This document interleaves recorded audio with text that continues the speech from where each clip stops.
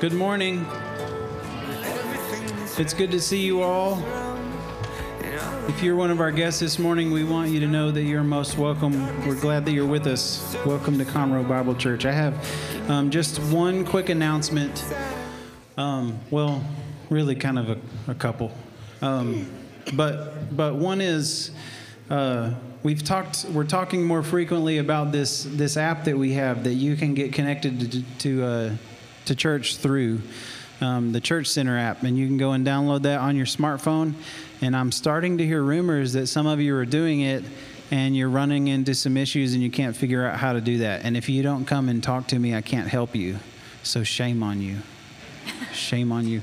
But to those of you that are nerdy enough, you figured it out on your own, I'm glad that you're doing it. Now you know stuff that you wouldn't have known otherwise. So if you start hearing from somebody else, they've tried to get this thing worked out and they can't figure it out, and you don't get on to them, then shame on you too. But thank you for checking it out.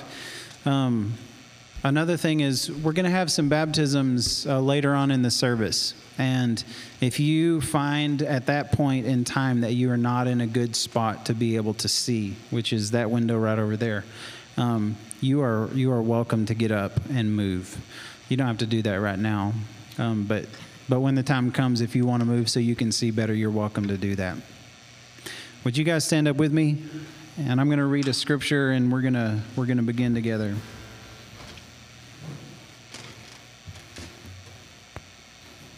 Galatians 2 verse 20 says, "I have been crucified with Christ. It is no longer I who live, but Christ lives in me.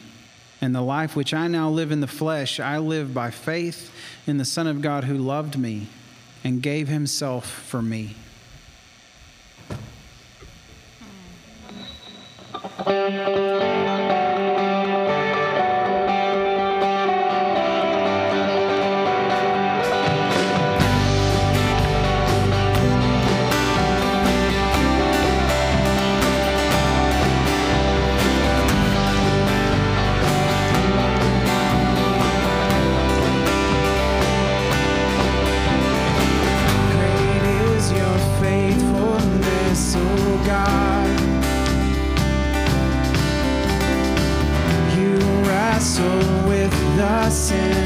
Restless heart,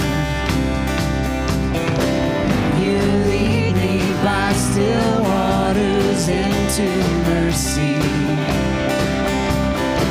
when nothing can keep us apart. So remember your people, remember your children, remember your promise, oh God. Your grace is enough. Your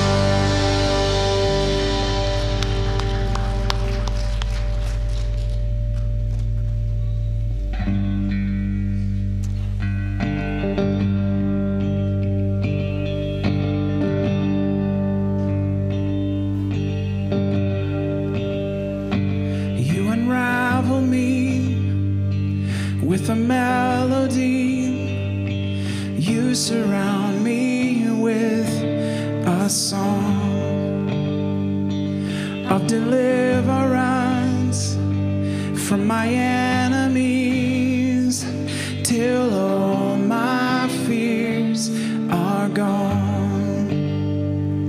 I'm no longer a slave to fear. I am a child of God.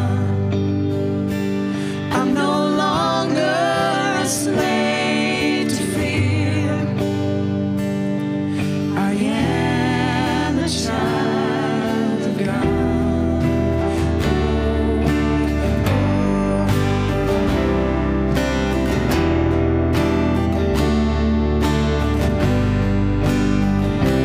From my mother's womb, you have chosen me. Love has called my name. I've been born again into your family. Your blood flows through my veins. I'm no longer a slave to fear. I am a child of God. I'm no longer a slave to fear. I am a child of God.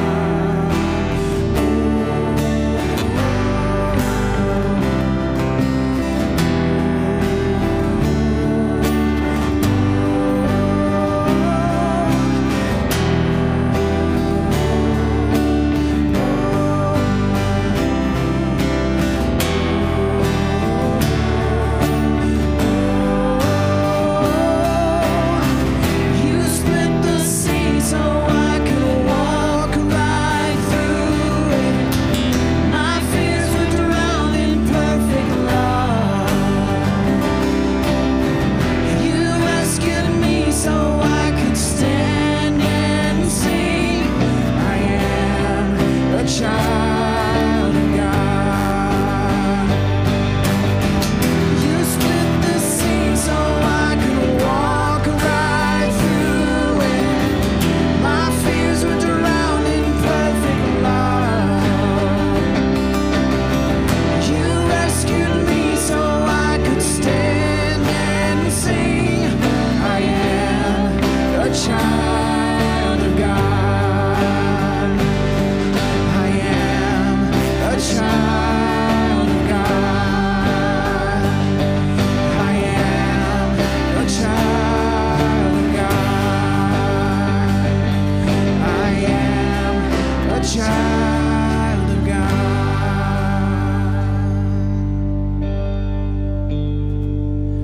I'm no longer a slave to fear. I am a child of God.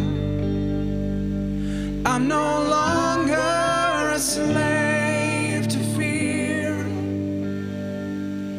I am a child of God.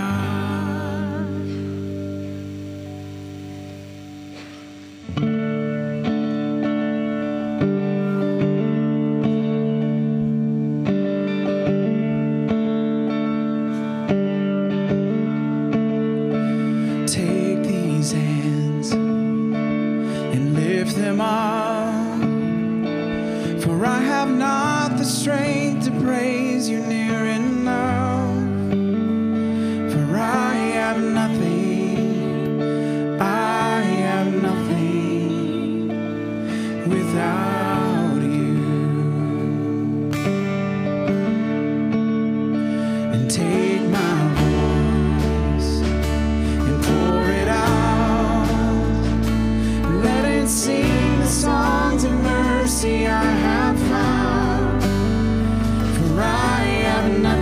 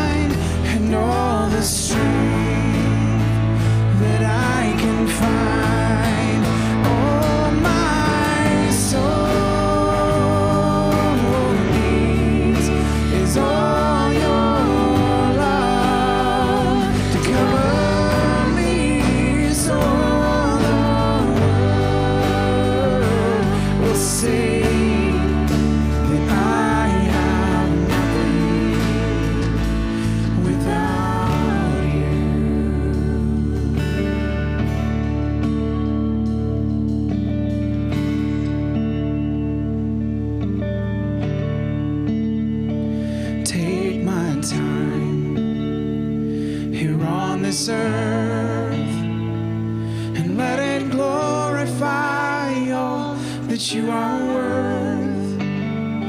For I am nothing, I am nothing without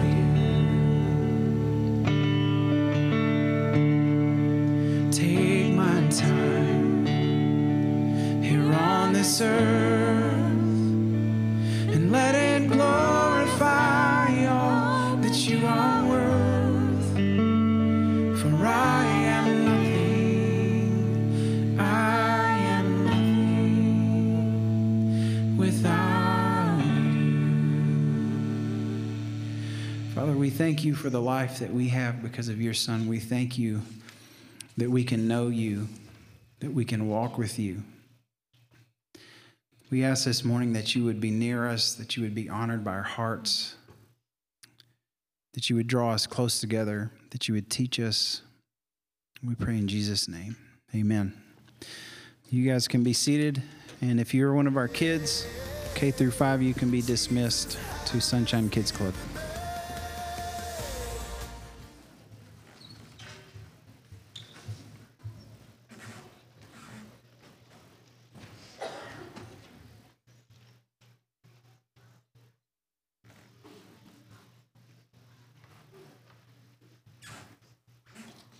This morning, who have accepted Christ as his Savior and as his Lord, and he will demonstrate his faith in the Lord Jesus Christ by willingly being baptized this morning. He's been waiting on this day a long time. And so, Jordan, upon the profession of your faith in the Lord Jesus Christ, I now baptize you in the name of the Father and of the Son and of the Holy Spirit.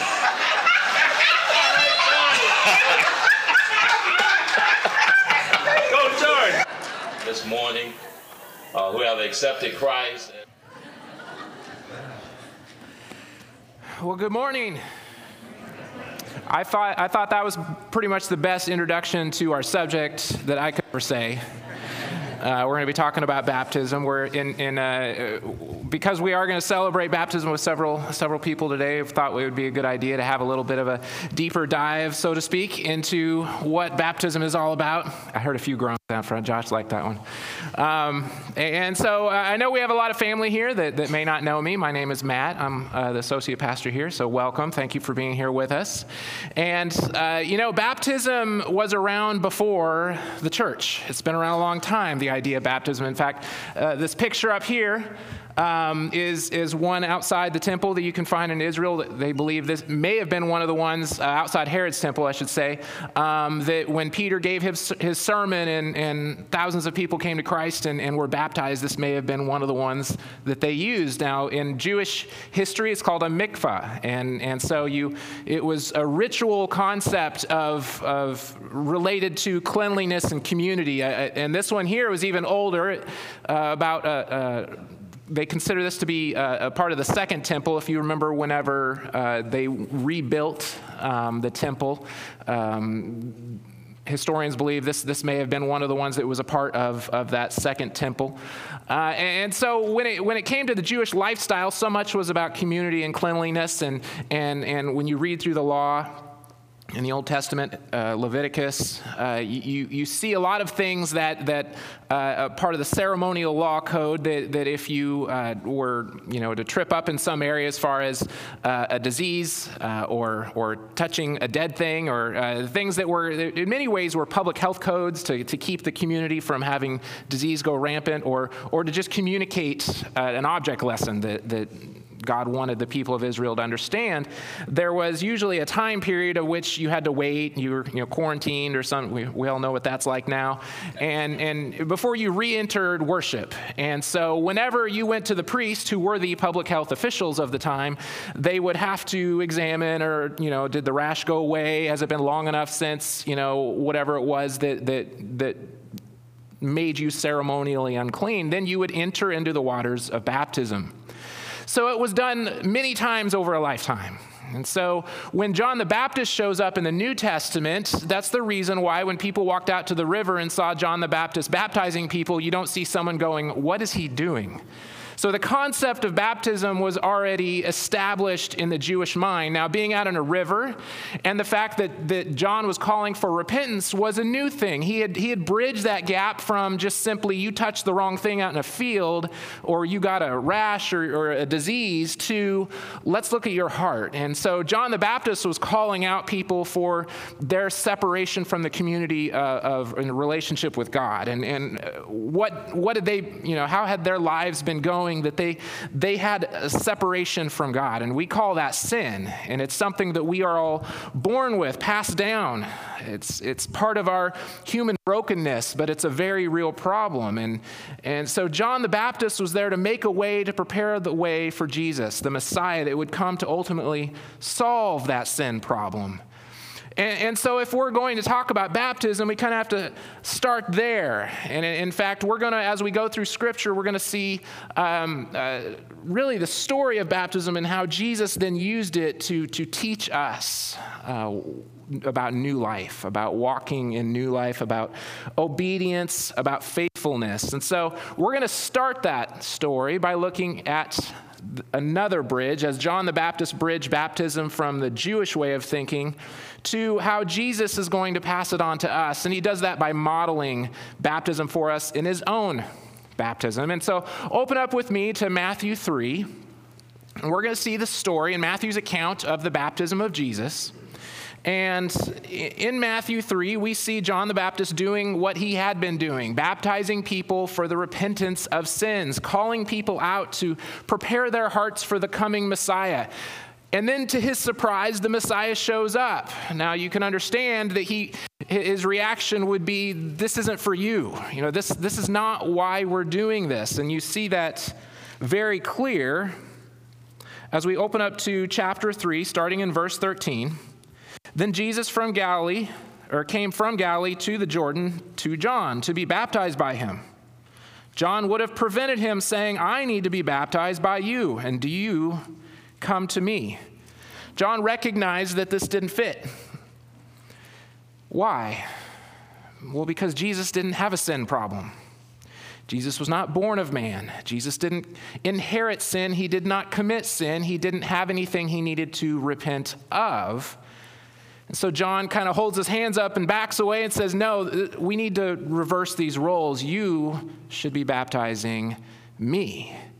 Well, Jesus' response gives us some of our first understanding of what baptism is all about. But Jesus answered to him and said, let it be so for now. In other words, maybe this is too, not quite it, but John, just humor me. I have a point I'm making. Just do this for me, okay? Let it be so now, for thus it is fitting for us to fulfill all righteousness. What does he mean there when he says, for us to fulfill all righteousness? Jesus is modeling something that will continue throughout his ministry, and ultimately we will see in the Great Commission that he is now taking something that was a well-known, ritual custom and beginning to repurpose it and helping us understand that this is somehow an act of obedience. This is an act of faithfulness, of submission. You see, he was there to carry out the Father's will. He was there to carry out the Father's plan of redemption laid down from the beginning of time. From the very first sin, when God told Adam and Eve that one day there will be a Messiah, there will be a Redeemer King that will come and take care of this sin problem, Jesus is now beginning that claim. He is ushering in the Messianic age in this moment by submitting himself to the Father's will, to the Father's plan. Then he consented. John the Baptist consented. And when Jesus was baptized, immediately he went up from the water, and behold, the heavens were opened to him, and he saw the Spirit of God descending like a dove, coming to rest on him. And behold, a voice from heaven said, "This is my beloved Son, with whom I am well pleased." So you have the Father giving witness and approval to the Son, who is in submission to the Father, while the Spirit is present. So you see this Trinity involved in this stamping in the history of mankind of saying, this is it. The Messiah has entered the scene.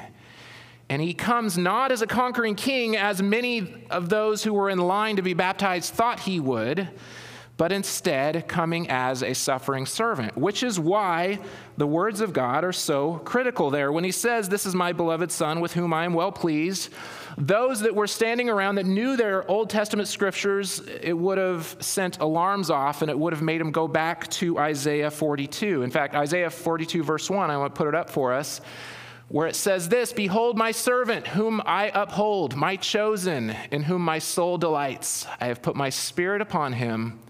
He will bring forth justice to the nations. So isn't it interesting that their belief that the Messiah, the Messianic age, would come with a sense of justice to finally right all the wrongs? In their mind, that meant throwing off the oppressive Roman regime.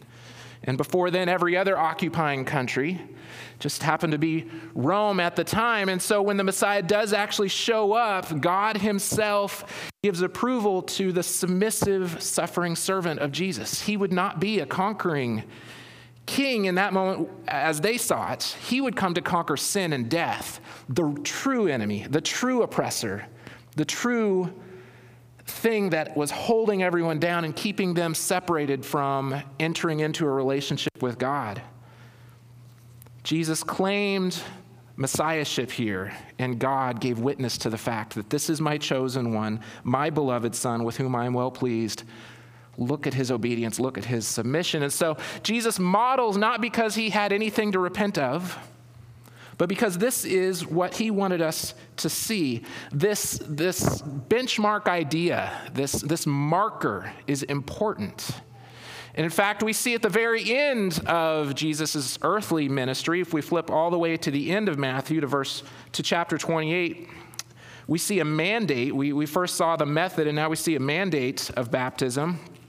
If we go to chapter 28, we kind of see two bookends of his ministry that involve baptism in both sense and also involve the Trinity in both sense. Look at verses 19 and 20. Actually, I think it's starting in 18. And Jesus came and said to them, all authority in heaven and on earth has been given to me. Go, therefore, make disciples of all nations, baptizing them in the name of the Father and of the Son and of the Holy Spirit, teaching them to observe all that I have commanded you. And behold, I am with you always to the end of the age. Jesus, in submission to the Father's will, carried out the plan of redemption. He went to the cross. He carried the sin of the world, of all humanity, a sin that he did not earn, a punishment he did not deserve. He became sin for us so that he could pay the sin debt for us so that we may be redeemed and be forgiven of our sins, allow us to have once again communion with the Father. And in doing so, it says that when he was a suffering servant and willingly humbling himself, then he was lifted up, and now he reigns, and now he has been given all authority to come before his followers and say, now go do what I have shown you to do. Go make disciples. Now understand something here. When it says go make disciples, baptizing, teaching, the baptizing, teaching are characteristics of what a disciple looks like, not how one becomes a disciple. It's a really important concept because we, the church, have messed that point up time and time again, and that will become more clear as we move through this morning. But they are characteristics of the believer.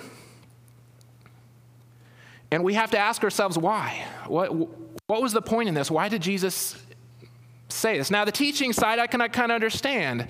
We understand that a characteristic of a disciple of Christ is that they have experienced new life, forgiveness of sins because of Jesus' work on the cross. And now they say, now what? What am I supposed to do now? My life is new. How am I supposed to live? So the disciple says, I will teach you what Jesus taught us. And so through the centuries and through his word, we sit and we learn and we grow, and the Holy Spirit fills us and teaches us and refines us. But why do we got to get wet? So the question at the end of the day is, well, what does getting in this tank of water have to do with any of this? Well, I think you combine the two concepts of why did Jesus do it, to model for us the importance of it. But what does Jesus love to do? He loves to repurpose things, and he loves to do things that he knows will benefit us as flawed human beings. And I don't know about you, but my memory is not very good. When it comes to my relationship with God anyway, I remember all the bad stuff I've done. Those haunt me. I'll remember, certain times that I've accomplished something, but when it comes to my walk with God, it's very easy to forget what God has done in my life in the past. And that's what the enemy tries to do, to walk into the believer. He knows he can't steal you from the Father's hands, but he sure can confuse you. He can distract you. He can make you so down on yourself that you're no good to the kingdom of God. And so a tangible thing like standing in front of other believers and getting dunked, nothing magic about the water, nothing magic about the Jordan River or any of those other holes in the ground that they filled with water. But Jesus understood that there's something about that tangible experience of standing up in front of other believers, proclaiming faith in Jesus. And as we're going to see in the meaning in just a second, to tie into this is what it's all about. So that one time later, when the enemy comes alongside you, says, you are not truly his. You are not truly a child of God. Look what you did. Or look how this world is just a mess. How can you possibly believe the promises of Scripture? Well, there are certain things in my life that stand out at that point that I call upon and say, no. There was a point in time when I stood up, and I may not know how it all works. In fact, Paul called salvation a mystery. The fact that God can come into a broken, flawed human being and redeem him and make a new creation, that's a mysterious thing. But I can remember tangibly standing in front of a group of believers and saying, I have given my life to Jesus. That stands out. I think Jesus knew we needed that. And he knew that it would be an important element of joining into the community of Christ. These young men that are going to come and stand up and give testimony to their faith. It's an element of unification of the body of Christ. It's not a requirement to be in the body of Christ, but it's a characteristic of being a disciple. That I follow after the model of Jesus, and I understand this mandate that as we go out and make disciples, this is part of the conversation. As we understand the meaning a little bit more, we get what this is all about. And there are several places you could go to in the New Testament to understand the meaning behind the symbolic nature of somebody pushing you under the water and picking you back up, which I'm glad the second part is present. Peter talks about it, about how it's a picture of salvation. He kind of lines it up with the flood and the ark and understanding. And he even is very specific in a very fisherman way to say it's not about cleaning the dirt off. It's not what it's all about. Paul does it in Colossians. He also does it in Romans. And that's where I want to go to look at the meaning. So we've considered the model of baptism and Jesus' baptism, the mandate as Jesus calls us to make disciples and baptize them and teach them. Paul tells us a little bit about the meaning. And we see that in Romans 6. Now, it's here that Paul is using baptism as an illustration. He's using it as a metaphor to teach believers on how we are to walk in this new life, how we are to be dead to sin. He was a big proponent of preaching grace. And there were people that did not like that idea, that concept, because they felt that people would take advantage of grace. And that they would just say, well, if I've been forgiven, I can go sin however I want. But there's plenty of other places in Scripture where in the Berean class that I was in this morning, we talked about that if you truly understand being forgiven, you're not just going to run around and do whatever you want. You understand that your life is now not your own. You've been bought with a price. And there's a purpose behind your redemption that God is going to use you. So I'm not my own. So the concept of abusing grace is not really a true one if you truly understand grace. But Paul is communicating something here to the believers in Rome to say that here's what's going on. It's a mystery of how our lives are changed, but here's how that plays out. As you walk in newness of life, we need to remember something, that I died to sin just like Jesus died on that cross and was buried and rose again. That in fact, when we think about the meaning and symbolism of baptism, that resurrection should come to mind. Look with me at just these two short verses out of his really long conversation, but the two I want to focus on in chapter 6, verse 3 and 4 is this. Do you not know that all of us who have been baptized into Christ Jesus were baptized into his death? We were buried, therefore, with him and by baptism into death, in order that just as Christ was raised from the dead by the glory of the Father, we too might walk in newness of life. So Paul expresses the beautiful meaning of baptism, of why Jesus picked this symbolic act, so that we might be unified in the one true work that made a difference. When Jesus died and was buried and conquered sin and death by rising again, we as believers, when we come in faith in that act and we call upon Jesus as our Lord and Savior and we are given new life, that there's a reason why all throughout the book of Acts, the people that believe immediately jump into the act of baptism, because it was such a symbolic way of publicly standing up and celebrating this newness of life. Death no longer reigns. We no longer have to fear it. We no longer have to worry about what happens tomorrow. We can fully trust in God because Jesus has taken care of the two biggest enemies in our life since the beginning of mankind's sin, that is sin and death. If you are here today and you have not taken Jesus up on that offer of forgiveness of sins, I would just implore you, as Paul does, to say, be reconciled to Christ. Be unified in his death, burial, and resurrection, to call out to him and say, there is no act, no ritual, no ceremony, no thing I can do to absolve my sins, to get past my sin debt, because it's a debt I can't pay, but I can call out to him for forgiveness, and in his grace and in his love, he says, I will forgive you. He will call you a child of God, and you can walk in newness of life. And now we can live with this hope that we too might walk in the newness of life. It restores the joy of our salvation. You know, it's my thought in thinking about what are we going to do? How are we going to address this idea of understanding baptism all the way? It's an interesting concept because it breaks us into these categories and an understanding of there are those that baptism is way far in the rearview mirror. It was something you did and you've not moved on. And as I said, it can be that marker that you call upon, but at the same time, it gets fuzzy the further it goes back, right? And there's those of us that it's a new thing, and it's still exciting, and there's some that have trusted Christ, but for whatever reason, you haven't followed him in baptism. And so when Paul teaches us the meaning of it, when we are about to watch it, and every time you do watch it, it can be a remembrance, much like we talked about last week with communion.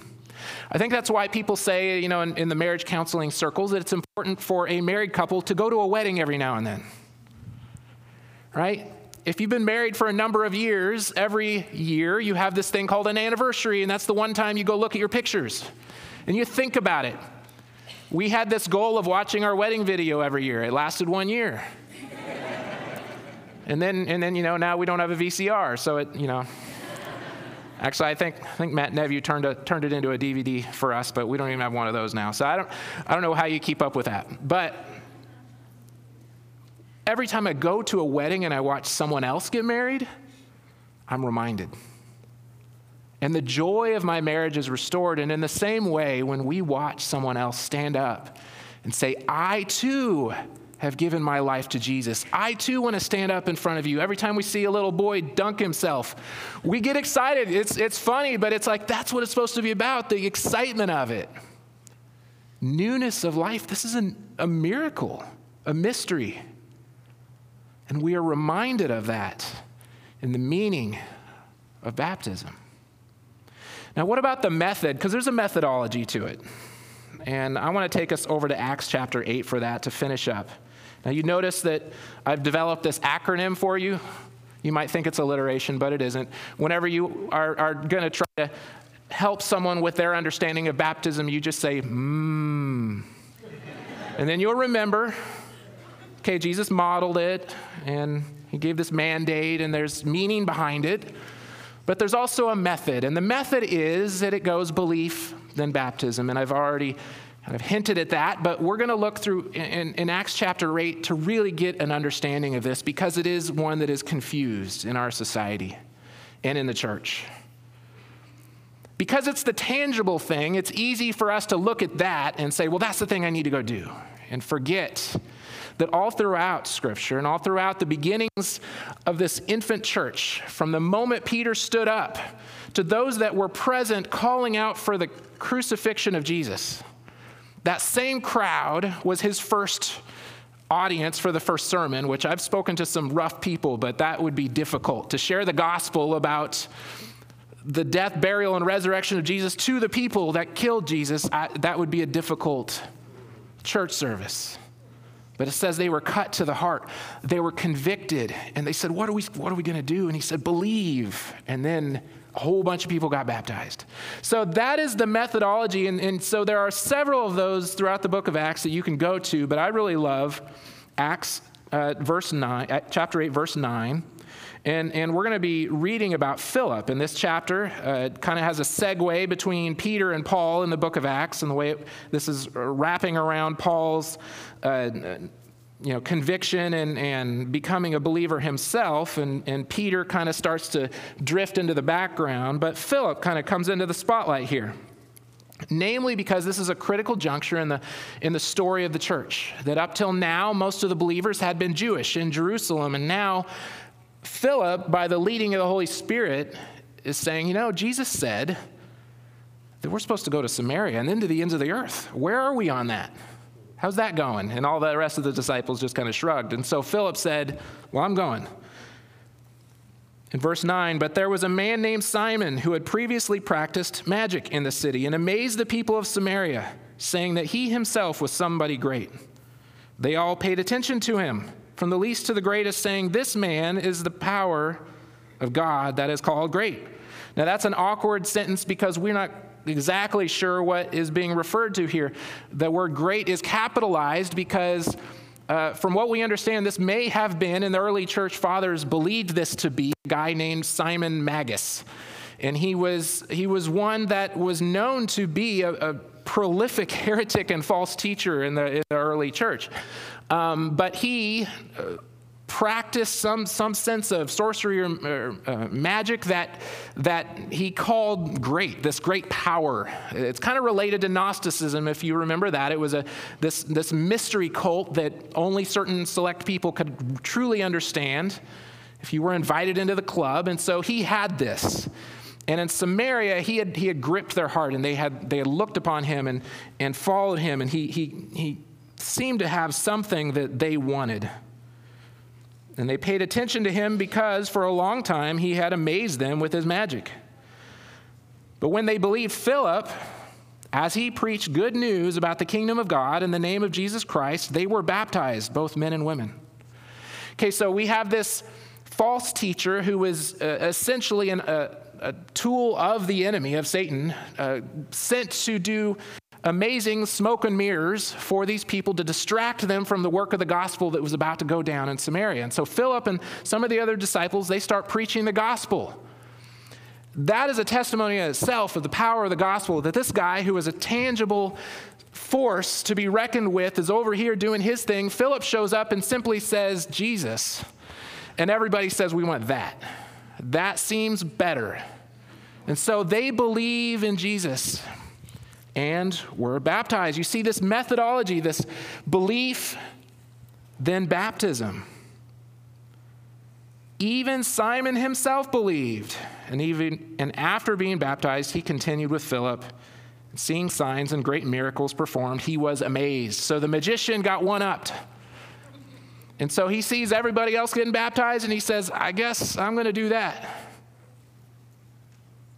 But then there's a turning point in the story in verse 14. Now, when the apostles at Jerusalem heard that Samaria had received the word of God, they sent to them Peter and John, who came down and prayed for them that they might receive the Holy Spirit. For he had not yet fallen on any of them, but they had only been baptized in the name of the Lord Jesus. Then they laid their hands on them, and they received the Holy Spirit. Now, what's going on here? And this doesn't really have anything to do with our subject, but it's such an odd thing. I thought I should clarify why this is so important, maybe why the enemy was so big on trying to distract and confuse what is going on. You remember the day of Pentecost when the Holy Spirit comes down on all the apostles and Peter stands up and preaches. That was the thing that Jesus had said, wait for the coming Holy Spirit. Then you will receive power to go do the Great Commission that I had asked you to do. But in the Great Commission, he said, you will go to Samaria and the ends of the earth. They hadn't done that yet. In many ways, maybe God had not lined up the timing yet, but he also knew there was some deep-seated racism in the Jewish people about Samaritans. And every time we talk about that, we kind of unpack that they were this other group of people, and they avoided them like the plague, and they would walk around them, and they considered them worse than Gentiles, people that were outside of the covenant relationship with God. Unsavable, untouchable. And now the Holy Spirit is falling on them in an obvious way. I refer to this as kind of a secondary Pentecost. I like that concept because it's meant to be a sign and witnessed by God himself and the Holy Spirit to all the other believers of saying, I said the whole world. This includes the Samaritans, people that you may not like and don't have a common interest. But I'm sending you to them as well. And look, he makes it a big deal to have the Holy Spirit fall on them so they can step back and go, okay, Jesus is active here. The Holy Spirit's active here. But Simon sees this thing that is meant to give the church this second wind, and it does. It then launches them, and next you see Paul go out into all the Gentile nations. But instead, Simon sees it and says, there's some sort of ritualistic power happening here that I want. Now in verse 18, now when Simon saw that the Spirit was given through the laying on of the apostles' hands, he offered them money, saying, give me this power also, so that anyone on whom I lay my hands may receive the Holy Spirit. But Peter said to him, may your silver perish with you, because you thought you could obtain the gift of God with money. You have neither part nor lot in this manner, for your heart is not right before God. Repent, therefore, of this wickedness of yours, and pray to the Lord that, if possible, the intent of your heart may be forgiven you. For I see that you are in the gall of bitterness and in the bond of iniquity. And Simon answered, pray for me to the Lord that nothing of what you have said may come upon me. Notice he prays that the consequences would not happen to him. It's not a prayer of repentance. And so we're left having no idea what happens to Simon. As I said, early church fathers who wrote of this Simon Magus, if it's the same guy, apparently he doesn't follow in repentance. Apparently he goes off and tries to continue to enact destruction and false teaching. Or maybe it wasn't him and this Simon does repent, and we don't know. We're not given the end of the story in Scripture. But I think there's things we can learn about Simon when it comes to baptism and our own walk in newness of life. And the first one is that when we call for baptism and a believer stands up, we are reminded that the act of getting wet does not replace a sincere and true faith in the one true Lord. That's why we combine a testimony with it. That's why we say, why are you being baptized? Who is Jesus to you? Because certainly it is within the realm of possibility for someone to stand up, go through the act of being baptized, not truly have a relationship with God. And so we want to reinforce that idea that baptism is not how we find salvation. We find it in the person of Jesus Christ.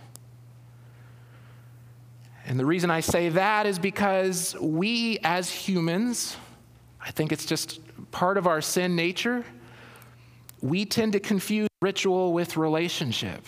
And whether we want to say it's whole religious groups and aspects of Christianity that have done this, or me, when I confuse attending church, or I confuse reading my daily devotional with truly desiring to have a relationship with Jesus. It's so much easier to just become dependent on the act, right? It's a tangible thing, and I can look at it and say, oh, I did that today, I'm good. And I know I can do it with the wrong spirit, with the wrong intent. And that is what Peter calls out, right? Your intent, Simon, your intent. Why are you here? Why are you joining this body? Why did you stand up and give witness and then seek to make money off it? Peter calls out his motivation. He calls out his heart, because Simon got wet with the rest of them. If it was really all about that, then that would have been the end of the story. But it was more than that.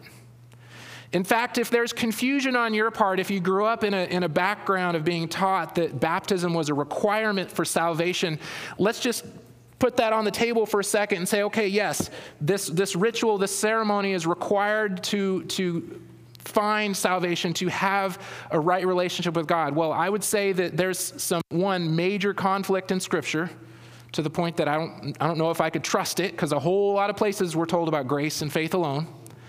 But also, if that thing I need to do was so critical, it seems to be missing from the gospel message. In other words, let's move away from baptism and all the stuff that might go along with that and just simply say you had to push a button. There was this button somewhere, and you had to push that button. Yeah, you had to have faith, but you had to push the button too. It seems as though if I were writing about salvation, I would include the fact, don't forget to push the button. Okay, there's Jesus, there's the gospel, there's all this, but then there's a button. Find that button. It's critical you find that button and push it. And that may seem laughable and ludicrous, but anytime we say Jesus plus, that's what we're doing. We're essentially saying, oh, there's this other thing. And right now it happens to be baptism, because that's what we're talking about. But we love to add things to Jesus. But the writers of Scripture are very clear. Faith alone, grace alone. And so as we go to celebrate this morning, understand that it is just simply faith, and that they are giving testimony to faith, that it is a characteristic of the disciple to follow the Lord's example in baptism. So I wrap up with, if you haven't been baptized, why not? Okay, it might be fear.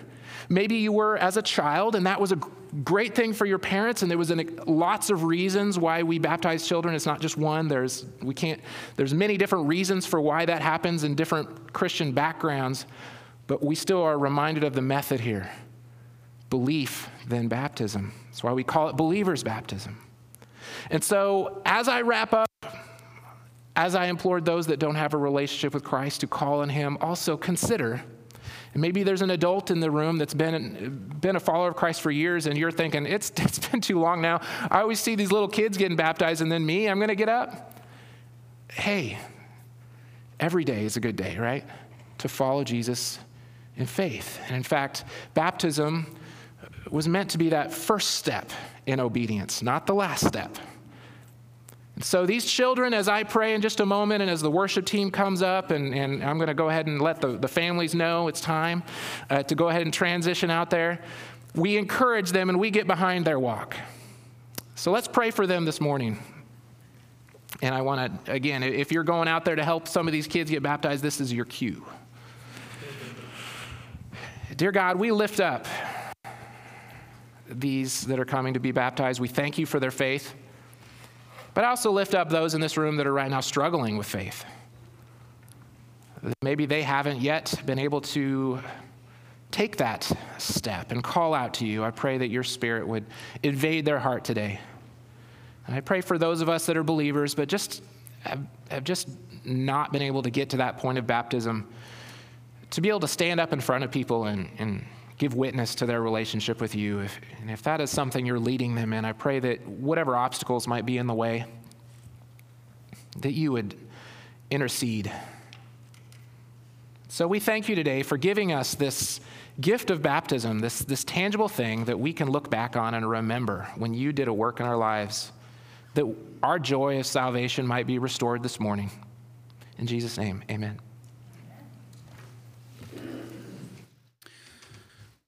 They've still got a minute to get ready, so we're going to learn a new song.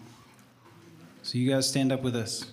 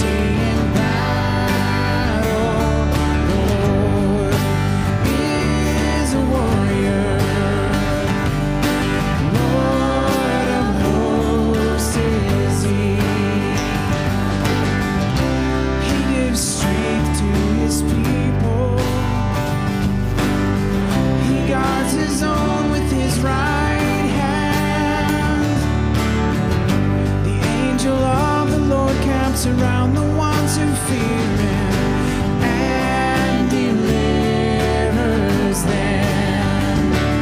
The Lord is a warrior. The Lord is mighty in battle. The Lord is a warrior. Lord of hosts is he. Sing that again. The Lord is a warrior. The Lord is mighty in battle. The Lord is a warrior. Lord of hosts is he. The Lord is a warrior. The Lord is mighty in battle. The Lord is a warrior. Lord of hosts is he. Lord of hosts is he. Lord of hosts is he.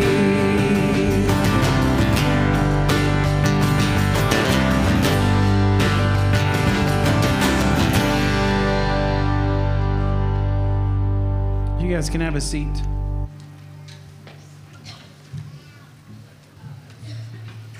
It's an exciting day to be able to look to God's Word at what baptism says. I want to thank Matt for bringing in the Word to us, and then to have 4 candidates today for baptism that have all done a brief Bible study on that and been able to talk that through and process it so that they can understand what God's Word says about baptism. And they are 4 candidates that have all placed their faith in Jesus Christ, as Matt said, belief and then baptism. And now, as they are walking in newness of life, they want to express publicly that they are followers of Jesus Christ. So that's what we're going to do today. And our first candidate is Dylan Federico. Come on down, Dylan. Good. Stay right there, buddy. And Dylan is the son of Nick and Carrie Federico and brother of Nicholas. And Dylan, you want to face me for a second? Have you trusted Jesus as your Savior? Yes. And why do you want to be baptized today? To show obedience to him. All right, we are glad that you're here.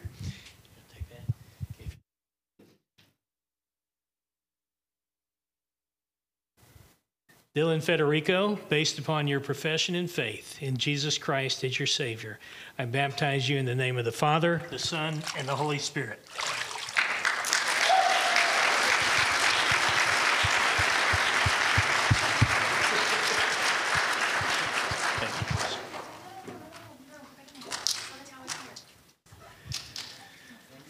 Okay, our next candidate is Graham Mahart, and he is the son of Nathan and Julie Mahart. We'll let them transfer here.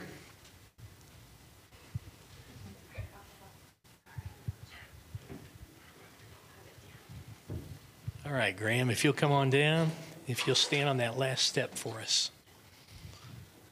This is Graham, and this is Nathan. Graham, have you trusted Jesus Christ as your Savior? Yes, And why do you want to be baptized today? because God's words tell me to. That's exciting. I'm glad that you want to live in obedience to what God's Word says. Okay, Nathan. Proud of you, buddy. Based on, do we go this way or that way? This way. Yeah, turn around. Because of your profession, I am very, very happy, and it is my joy to baptize you. Hold your nose. It is my joy to baptize you in the name of the Father, and the Son, and the Holy Spirit.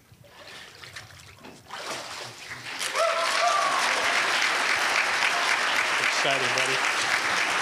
Okay, you can go ahead and leave. Congratulations. Thank you, Dave.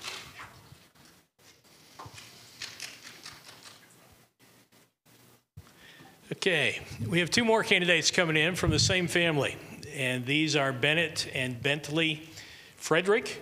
They are the son and daughter of Will and Katie Frederick and their little brother Baker. So Bennett, if you'll come on down, just stand on that last step. I've got two questions for you, buddy. Bennett, have you trusted Jesus as your Savior? Yes, And why do you want to be baptized today? because it is in obedience to God. All right, we're glad that you're here. And now, Bennett, based upon your If you'll turn around, buddy, face that way. There you go. based upon your profession, I baptize you. Cover your nose. I baptize you in the name of the Father, the Son, and the Holy Spirit. Exciting. That was awesome.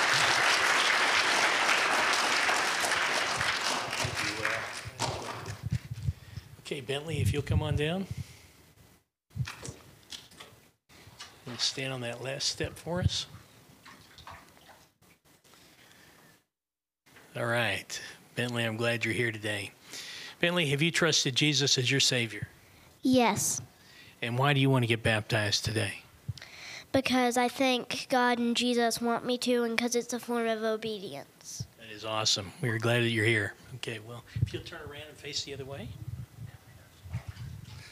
Based on your profession, I baptize you in the name of the Father, the Son, and the Holy Spirit. Awesome. Awesome. Great job. Thank you. Would you join me in praying for them and actually renewing your own commitment to help disciple them to Jesus as they come up through the children's program and the student ministries and all of that? Let's pray. Father God, we thank you for this joy of being able to see children today declare their faith in you and to be reminded of the joy that we possess in Christ Jesus, and to be able to call them brothers and sisters, to see them that way. And we pray that you would be with them as they walk in newness of life. They expressed in various forms today a desire to obey you. We pray that you would empower them through your Holy Spirit to obey you, to become more like Jesus as they walk with you throughout their lives. And we thank you for the grace that you have given them to come to know Jesus at such an early age. Pray this in Christ's name. Amen.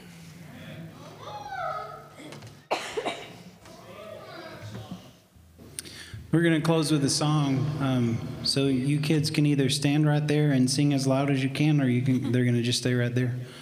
Yeah, we don't want them finding their family or something like that.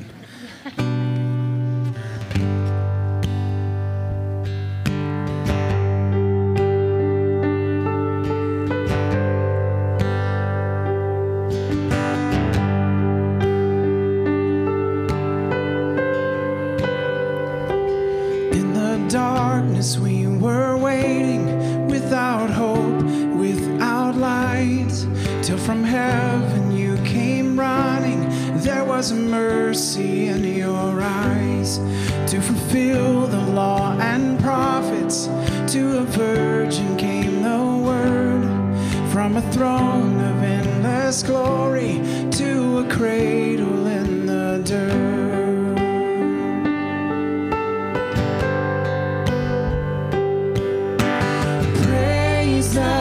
Father, praise the Son, praise the Spirit, three in one.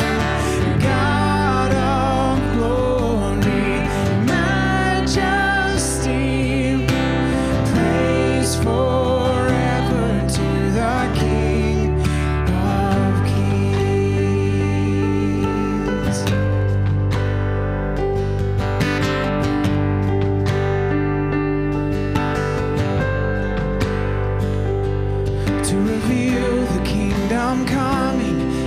To reconcile the lost, to redeem the whole creation.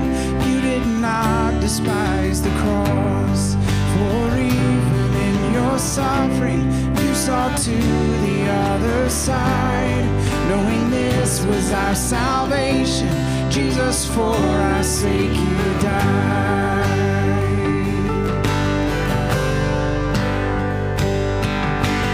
Praise the Father, praise the Son, praise the Spirit, three in one. God of glory, majesty, praise forever to the King of Kings.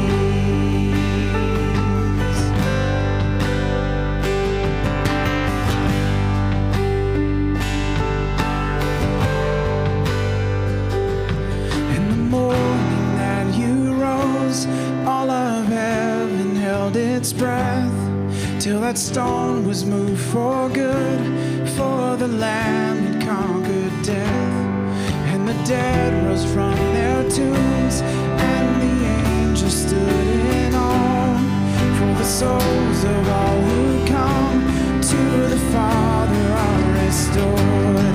And the church of Christ was born, then the Spirit lit the flame. Now this gospel truth of old shall not kneel, shall not faint. By his blood and in his name, in his freedom I am free.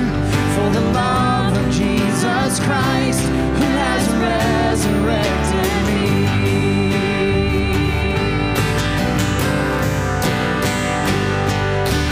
Praise the Father, praise the Son, praise the Spirit, three in one. God of glory, majesty, praise forever to the King of Kings. Praise forever to the King of Kings.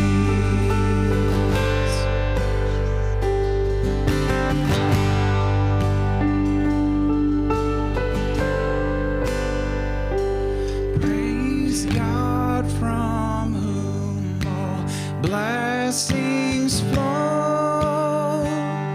Praise him, all creatures here below. Praise him above, ye heavenly host.